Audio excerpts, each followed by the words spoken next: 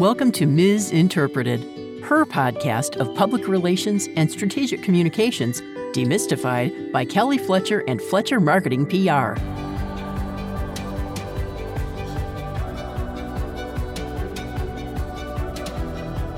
Right? And so that highway of hope metaphor is something that I'm starting to see in my clients. There does seem to be this acknowledgement now that we aren't going back, right? That there really is no going back to whatever normal was before. We really are going forward, and we don't have any choice but to go forward. And so there is hopefulness in that, in the ability to forge new ways to work. Welcome, listeners, to the Misinterpreted podcast. I'm Kelly Fletcher, CEO of Fletcher Marketing PR. And for all of our listeners out there who are working women or who manage workforces in general during this pandemic transition period, we have a compelling chat coming up today. And to help introduce our guests, we're joined by my colleague, Fletcher Senior Strategist, Mary Beth West. Mary Beth, welcome back to the podcast. You've been off for a few episodes here and there, raising your girls and doing spring break. And I'm so happy to have you back. Yes, I know. I've been absent without leave, I guess, here the past couple of sessions. So I'm really happy to be on this conversation today. And hello, listeners. I have really been anticipating today's conversation with our guest, who is an expert in coaching executives for success. We wanted to have her on the show because we're all faced, I think, at this point with the challenges of how work and workforces, as Kelly mentioned, are changing both mid and post-pandemic. And I think most of us also have seen how data show that women's participation in the workforce has changed to an overwhelming degree this past year.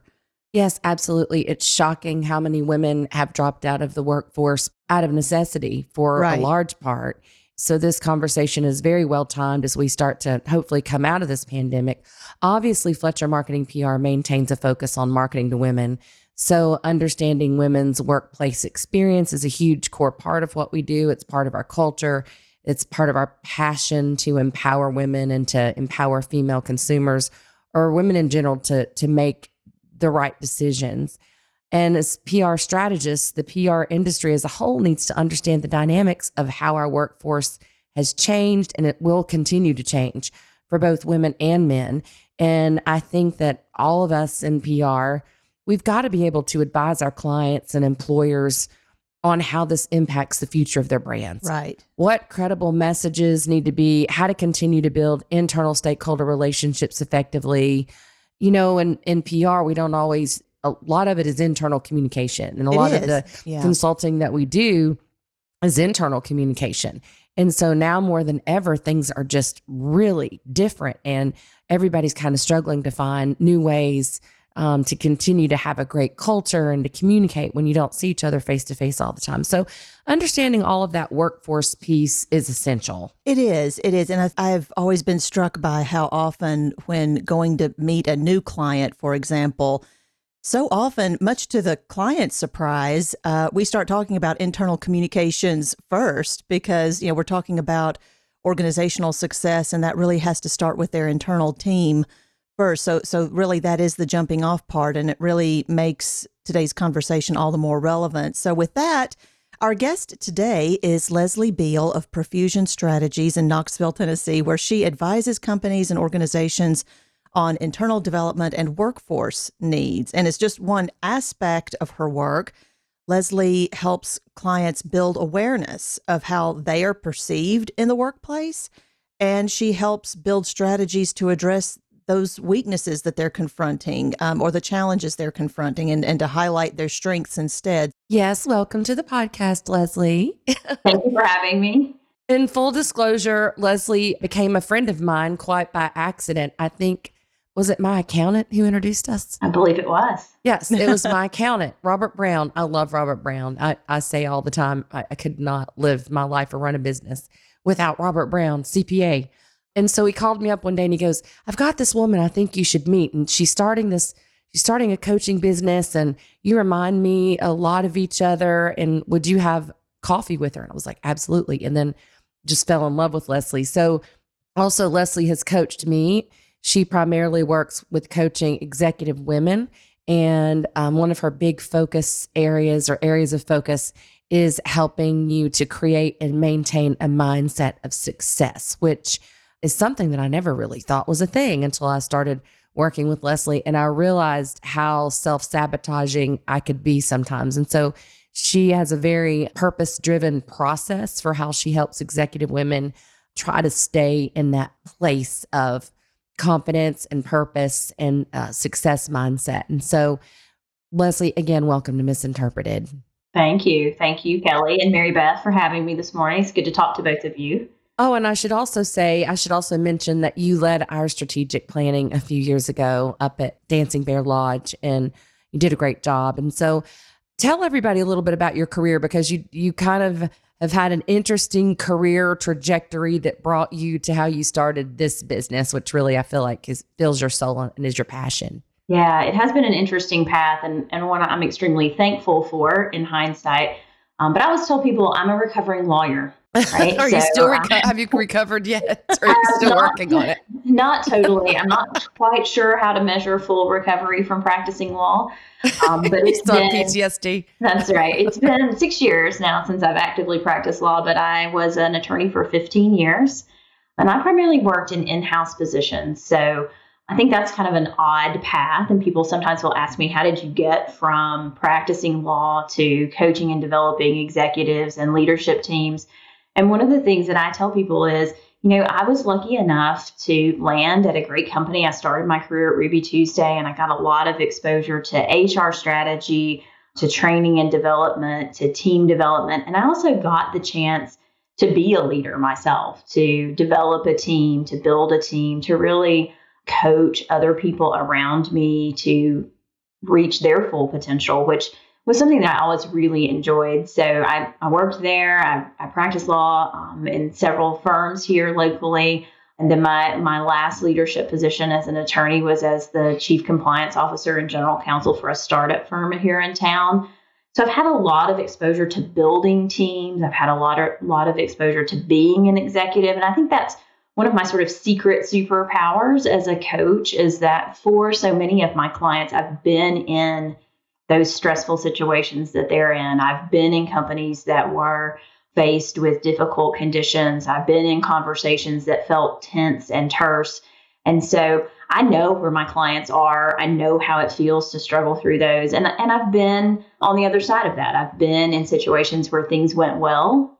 But about 6 years ago, for a lot of personal and professional reasons, I just started to feel this tug that law wasn't for me long term, that it was time for me to do something else, to fulfill my soul, to your point, Kelly, in a new and different way. And when I sort of looked back on my career at the things that had energized me, at the things that felt most fulfilling to me, it really was developing people, helping people move the things that were getting in their way out of the way so that they could be the professionals that they wanted to be. And so in a lot of ways, what I do today as a coach builds so much on that history that I have as an attorney. I spend my day asking questions just like I did before. I spend my day carefully listening to the answers just like I did before. But I'm thankful that I get to spend every day really having an impact on people's lives, hopefully in a positive way. And I'm always grateful when people feel like they can share those sticky spots in their career, in their lives with me, and sort of give me that behind the scenes glimpse into what's really going on with them. It's something that I'm always grateful for. Yeah. I think that takes so much courage to make a big career change like that. Absolutely. And so you have my admiration on that for sure. And Leslie, it seems one thing that Kelly and I may have in common with you is this degree to which your work is just utterly fascinating, and ours is too. This whole process we all experience of working with clients to peel back these layers of what drives relationships, authenticity, trust, those things. I mean, to us, there is nothing more rewarding than helping a client, particularly those who are very earnest in their desire to build authentic and ethics-driven relationships with their stakeholders. That sounds very much like what you try to tap into, is getting into that authenticity and helping build that connection. Amid the long game with the pandemic, you often speak with your clients about the future of remote work and its impact on team trust and cohesiveness, things like that. Tell us about what you've observed this past year, given the challenges your own clients are confronting. I'd love to hear kind of what you're seeing on that front line. Yeah, well, I'm sure I don't have to tell either one of you that for employers and for leaders, this has been a roller coaster of a year, just like it has been for all of us personally. When I sort of think about the phases of the pandemic, I go back to those very early days in late March, early April of 2020. And what I saw with my clients initially, I remember, I think it was the last week in March, and I had sort of a normal client load of meetings and calls, and every single leader, man or woman, that I spoke to was in tears or on the verge of tears. And it was not sadness. It was not grief necessarily. I think it was shock and exhaustion, right? Yeah. We can relate. Yeah.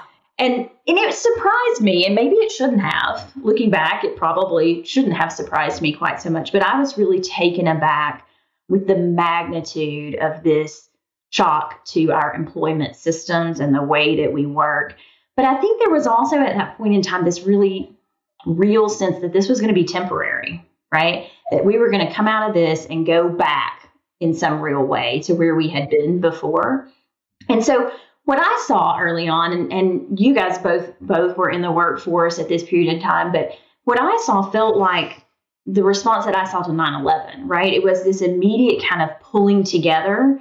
We can get this done. We've got this hurdle. We're going to get over this. We can meet this challenge. It was jarring and exhausting and difficult, but also people responded to it in this very can-do, adrenaline-driven, positive kind of way. And I think as things have worn on and on and on, that has started to go away, right? So the initial move your workforce remote, take everybody online, do the things that you got to do to keep the business running. People weathered that. It was exhausting, but they weathered it pretty well. It's the lingering uncertainty and the long-term toll that I'm starting to see really affecting clients. And I think it's going to drive a lot of the trends we see moving forward with regard to what work looks like for all of us. So, Leslie, I totally agree with what you're saying, because last year was one of the hardest years of my life, personally and professionally, mentally, spiritually. I mean, just the list goes on. And I'd love to get your take on this. You talked about the spirit of humanity and coming together at the beginning of the pandemic versus pandemic fatigue and the real depression and mental illness and substance abuse and the impact on children that we've all begun to hear about and experience in a real way. Hopefully we're all headed to a post-pandemic world. So clearly we're going to be dealing with this for years to come. So what are you hearing from your clients now? Are you hearing any glimmer of hope? What's the collective consciousness of the executives you work with? So I have a good friend who calls where we are today the highway of hope, which I really like as a metaphor. I think, none of us know exactly when this ends and exactly what the ending looks like. And I don't expect there'll be sort of ticker tape parades to mark the ending of this. I think we're just sort of on this gradual move to somewhere different, right? And so that highway of hope metaphor is something that I'm starting to see in my clients. There does seem to be this acknowledgement now that we aren't going back, right? No. That there really is no going back to whatever normal was before. We really are going forward, and we don't have any choice but to go forward. And so there is hopefulness in that, in the ability to forge new ways to work. So I'm seeing a lot of energy in that direction. I'm seeing a lot of excitement from clients who are thinking about the ways that this is going to change. And for a lot of them, they've seen positive impacts. Remote work has been challenging in many ways, but it's brought some positives. I know several of my clients here in Knoxville have said specifically, hey, we can recruit people who don't want to move to Knoxville necessarily in ways we weren't able to do before. So there's been an opening up of the talent pool. There's been a reimagining of the way that we work. And for executives, in the right mindset, that reimagining process can be very energizing and very positive. So we are starting to see some of that, but there is also grappling with this lingering uncertainty and what trends are going to emerge from this and where are we going to go. So it's a steady balance of hopefulness and energy, along with we don't really exactly know what the future holds right now. Right. And I think that, too, some of this is fear of change, which is a very human reaction. I think all of us have that innate fear of something being very different. It's just this fear of the unknown in many respects. So you're talking about forging, new pathways to how organizations approach work. What are some of the emerging trends, Leslie, that you're seeing that you think will continue impacting workforce performance standards, expectations? I mean, and both from the employer perspective as well as from the employee perspective. Yeah, well, so the biggest one obviously is, what does the role of remote work look like going forward? And I don't know if you guys have seen the statistics that are out there on this. I think they're shocking statistics.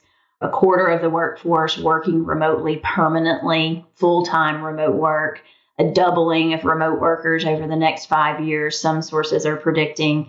And some sources say as many as half of us might work remotely at least part of the time, which is like an 18 to 20% increase over pre-pandemic rates.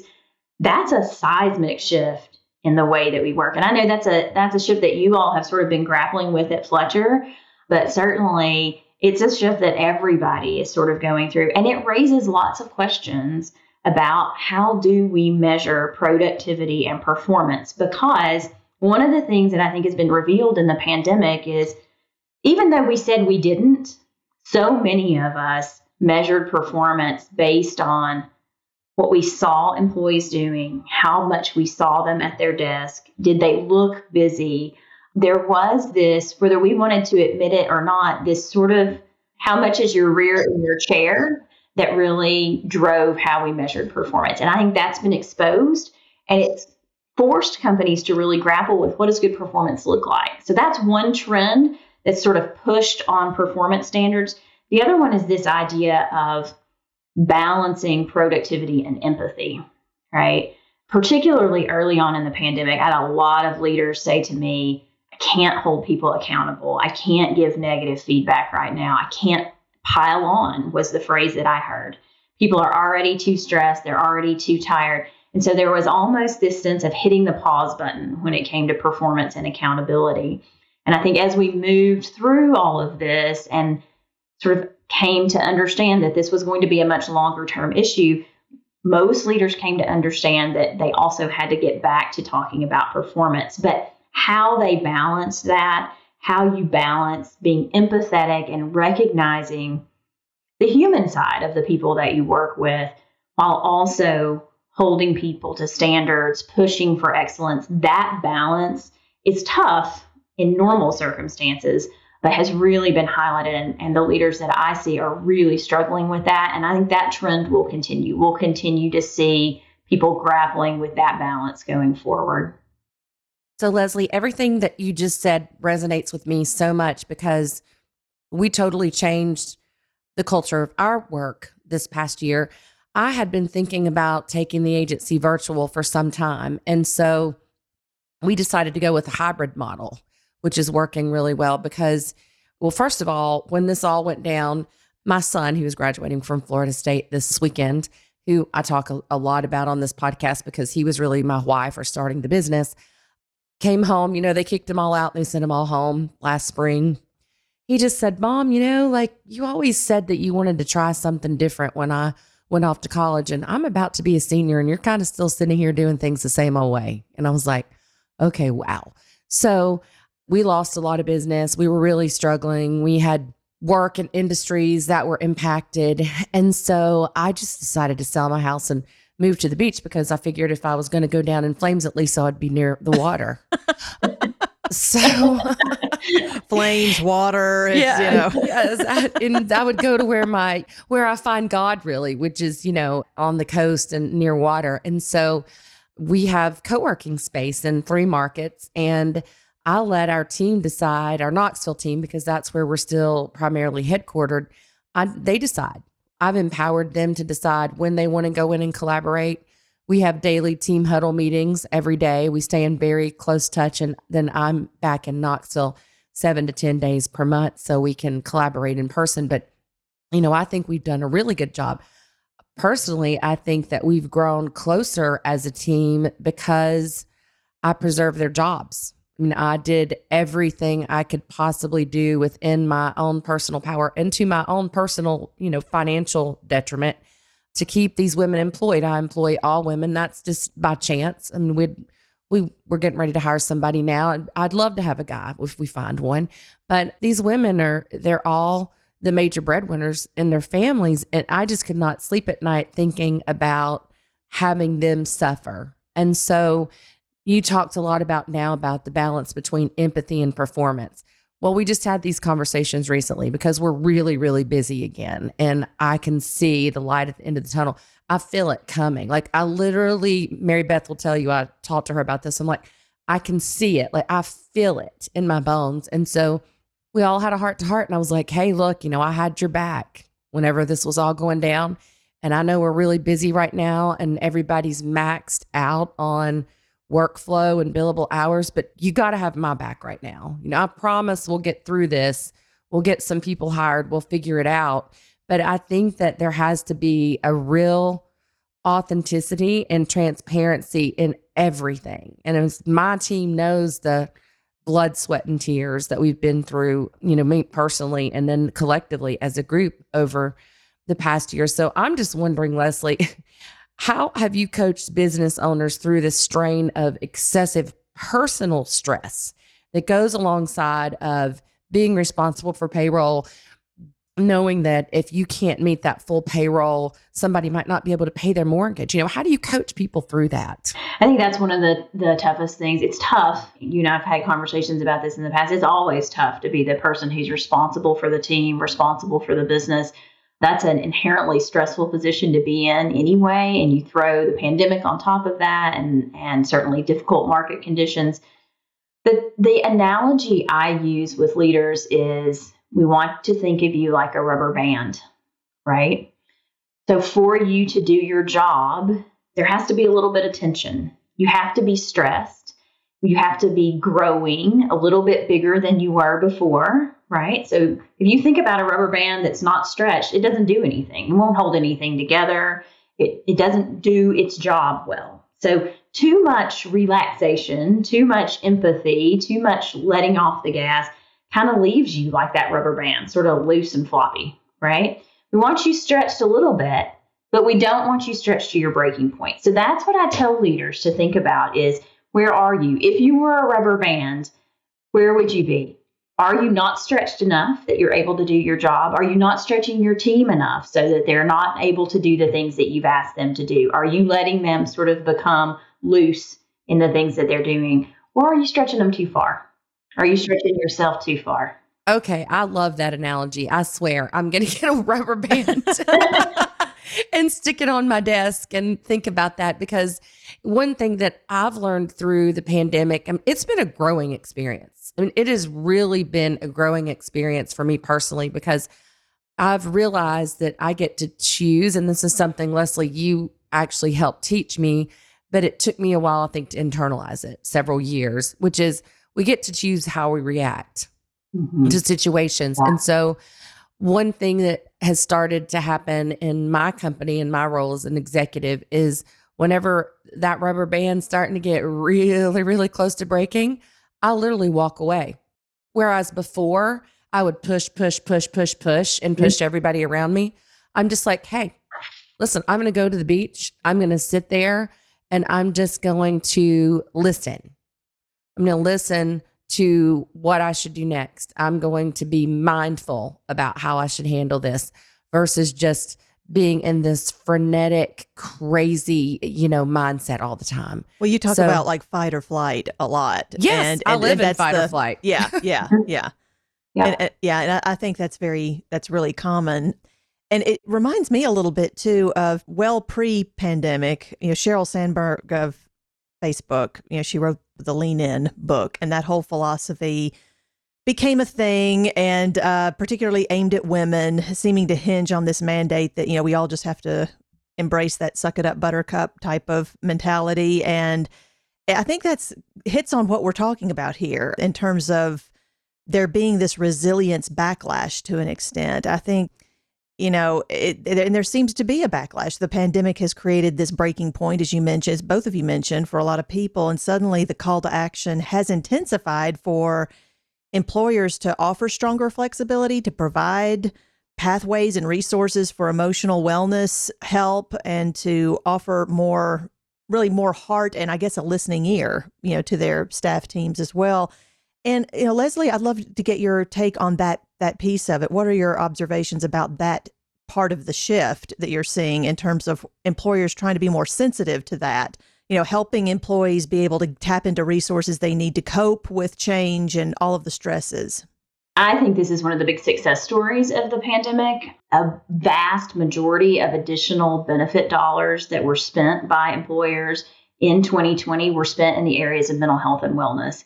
And for somebody who works with leaders on a daily basis and gets to peek behind the curtain at the things that are really going on in their heads, in their hearts, in their lives, that's money well spent for organizations. So that's a change that I applaud. And I think it's one of the trends that will continue to shape sort of the future of work as we emerge from the pandemic and travel down this path.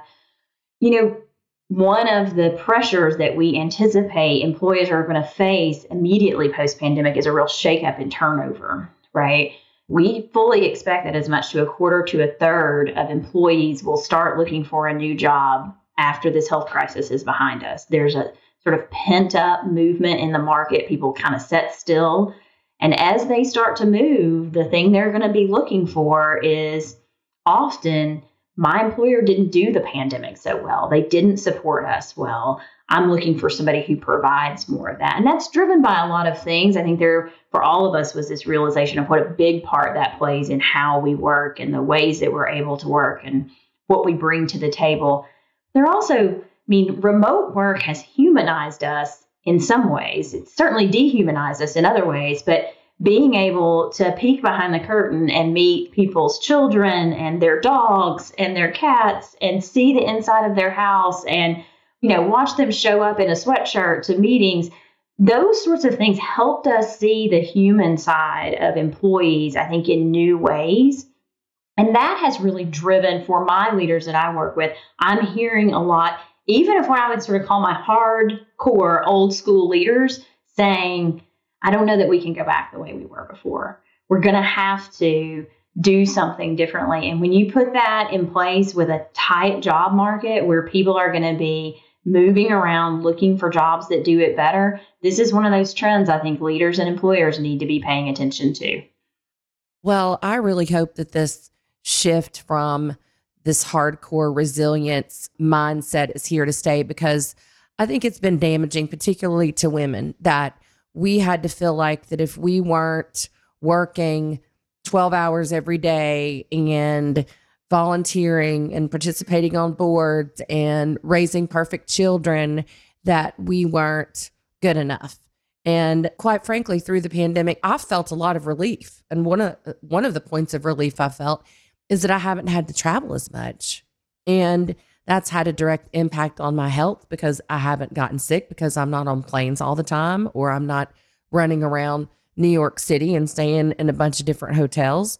And so I really hope that this will change the hearts and minds of executives and how they treat their teams and what they expect from their teams. So, well, that's just me on my high horse. So listen, okay, let me get back to this, the topic at hand here. Okay, I'm preaching. So I know we're only in second quarter of 2021 at this point, Leslie, but it's never too early for management teams to start considering their plan to get a plan for 2022. Really, actually, I think doing strategic planning in Q4 is kind of really late. But many teams, particularly those on a calendar fiscal year, do their strategic planning in Q4. And one thing I've learned over the years is that for a strategic planning session to be truly productive, there's a lot of pre-planning that has to be invested on the front end. And this is with the kind of strategic planning that you lead teams, but also it's the strategic planning that we lead our clients through when it comes to what their marketing and public relations goals are. So when are you a part of a client strategic planning session? When you are, what steps do you advise them on the front end? For example, if a company intends to have a big strategic planning retreat in the fall, what do they need to do to ramp up? What do they need to do starting maybe as early as in the summer to get prepared to have a successful strategic planning retreat? Yeah, I think particularly this year, we have a unique opportunity to do this in a real way, because I think for most of us, there's a sense that things will start to open up and move to whatever the next phase of this is going to look like in that summer time frame. But this is a time to really take an honest appraisal of where you are as a business. And I like to think about what's broken, what's being held together with chewing gum and prayer, right? And we all run businesses here. There's a fair amount of stuff that gets held together with chewing gum and prayer. And then what's really working well? And I think sometimes that gets missed in the pandemic. So I think really focusing on what was positive out of this. What do we think went well? But the other thing I think that's really important this year, maybe in a way that it hasn't been in the past, is to solicit broader perspectives, really looking at your team and asking them, what are you seeing here? What are you noticing that's not working well? Kelly, one of the things you mentioned was, I listen to my team, and when they say they want to collaborate, we let them collaborate. That is really going to be important moving out of this, because the impacts of this place where we've been, the events that we've been through, have impacted people in such different ways, right? For people who were at home trying to juggle work and small children and virtual schooling, the impacts have been one thing. For people who were at home and didn't have to travel, things were different, and perhaps they had more free time. For people who were alone all the time, they felt isolated. And they all have different points of view of the way that it's impacted their work as well, right? So I think like never before, strategic planning needs to start with your people's perspective of what's going well in this business. What do we need to change, and how do we need to change it? So if I were in leadership, I'd be reaching out to all levels of the organization and asking them for their perspective on where are we. Before we can decide where we're going to go next, we have to know where we are today. So that's the pre-work that I would say companies need to start with. And as we move back or forward to whatever the next step on this journey is going to be, I think that's a unique opportunity to do that. Yeah. Well, I'm going to do just that. Yes. You just putting it on my to-do list. I'm going to have somebody interview my employees externally and really get the scoop so I can get the truth from the outside looking in. Well, you always have been so collaborative, Kelly. I mean, with your team and, involving everybody. It's a big deal. Well, thank you, Mary Beth. The other thing I would say, particularly now, and this gets directly into what you all do for a profession, is employers really need to think about their brand as employers. In this tight job market, as we start to see voluntary turnover tick up, as people are really thinking about what do they want out of work, what does work mean on a broad perspective in the general sort of sense of the world, but what does work mean to me as a person? As people start to weigh that and balance that, there's going to be a real push on employers to present their employment brand differently, right? And that's what you all do. But it really starts with how are companies treating their people? And they need to start thinking about that today in new and different ways. That's one of the things that we really see emerging and sort of carrying forward maybe for the next 5 or 10 years. That's a really good point. The brand of your company and how that is put forth to give you a competitive advantage. And we all know too, right? There's going to be a shortage of workers in certain industries, and there's going to be a lot of competition to get the best and the brightest. Yeah. And if you're a company that weathered this storm well, whose employees have been appreciative of the things that you've done, man, you need to capture those wins. You need to capture those wins and think about them when you're recruiting talent, when you're thinking about retaining the talent that you have. Those things that went well are really fertile ground for how you build the culture moving forward and how you build that employment brand moving forward. Those are all great points, Leslie. I totally agree with that. And kind of shifting to the Fletcher marketing PR stance on a lot of this regarding how to leverage wins and leverage what has been done well. Kelly, I just want to ask you, what are you advising clients about how they can shift away from a reactive mode, which the pandemic has absolutely thrust upon all of us? I mean, we were all in sort of this reactive mode in large part this past year. and revert back instead to a proactive mode where you're more in control of the situation, or you feel more control and you can have that sense of empowerment through the whole team. I'd love to get your take on that, because I think that over the years, you've always been so good about trying to leverage a proactive stance for clients. And so now, we're going to have to really revisit that type of approach with clients and getting them to re-engage in that kind of posture instead of reactive. Well, we have a plan for that. Actually, next week, we have set aside a day where we're going to do a client review on each and every one of our clients, and we will collaboratively sit down and talk about what's going on with each and every client and how we can help advise them, look for new opportunities, new ideas. Are we really bringing to the table our full and fully present best work and selves? One of the things that we talk about in our organization a lot is that we are not order takers. So we don't just sit on the phone and wait for you to call and say you want to do something. It's our job to bring ideas to you and to evaluate what you're doing. But there is one thing that I've noticed, and I think the pandemic has really brought it to light, shed light on it, shed huge spotlights on it. And that is, there are some companies and organizations that the culture is never going to change, and they will always be in reactive mode, and they have no interest in actually going into a proactive mode. And then there are those who are just kind of in the middle, and they're like, wow, there is a way to do this. We could have a plan. We could set real measurable goals that are, whether it comes to internal communications and internal employee satisfaction, or whether it just comes to their external marketing and PR strategy. And so I'm starting to see those that are kind of in the middle. And then we've always had the ones who are like, yes, like we got to have a plan. It's got to be measurable, and it's just like clockwork. So I see a spectrum there, and it's our job as an agency to always be in the forefront and say, have you thought about this? I think this is a really good idea. Have you thought about this campaign? Have you done this? Should we consider this? And to continually bring those ideas is where the real value of having an agency is. And I'd say this is my little plug. It's as if your agency isn't doing that, then you just have a bunch of order takers who are executing tactics without a vision or strategy. And that's a big part of where creativity, I think, comes into play, is being in the moment and being aware of opportunities that are materializing right out in the marketplace, and being able to identify those in real time and delivering those to a client. So, and I'm sure that's the truth across the board, regardless of what industry you're in. It is, and it's a lot of work. I mean, it is a lot of work, and you don't necessarily get paid for sitting there. And sometimes I think, since I'm thinking about this in the shower and driving down the road, should I be able to bill for it?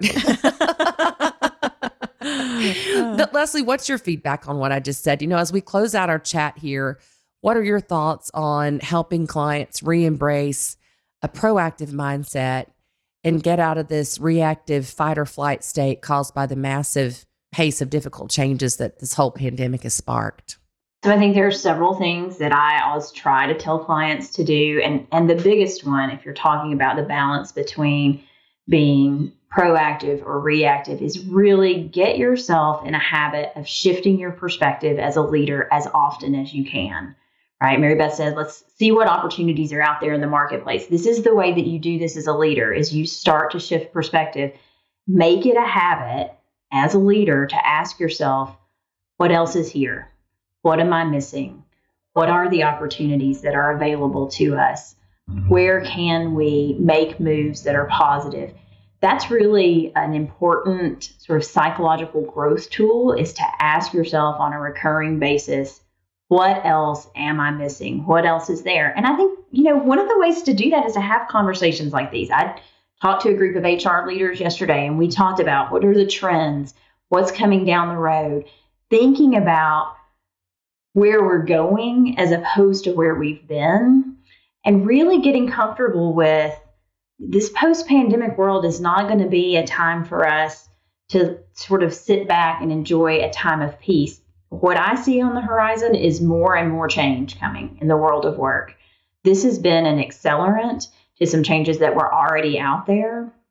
And we're going to see that change continue. So for leaders who are already sort of tapped out and tired and at the end of their reserves, this is a time, we talked about resilience earlier, but this is a time to double down on your own personal resilience, on your team's resilience, and on your organizational resilience. So if you're not sort of thinking about that proactively, if you're not working towards building resilience into your organization, I think you're going to be sort of behind the eight ball as this change continues going forward. So I'm talking to all my leaders about how do you continue this? How do you prepare yourself to meet the challenges that are going to continue to come and to get out ahead of them? So I think you're spot on. You just spend some time thinking about what else is out there, looking for opportunities as opposed to just seeing challenge.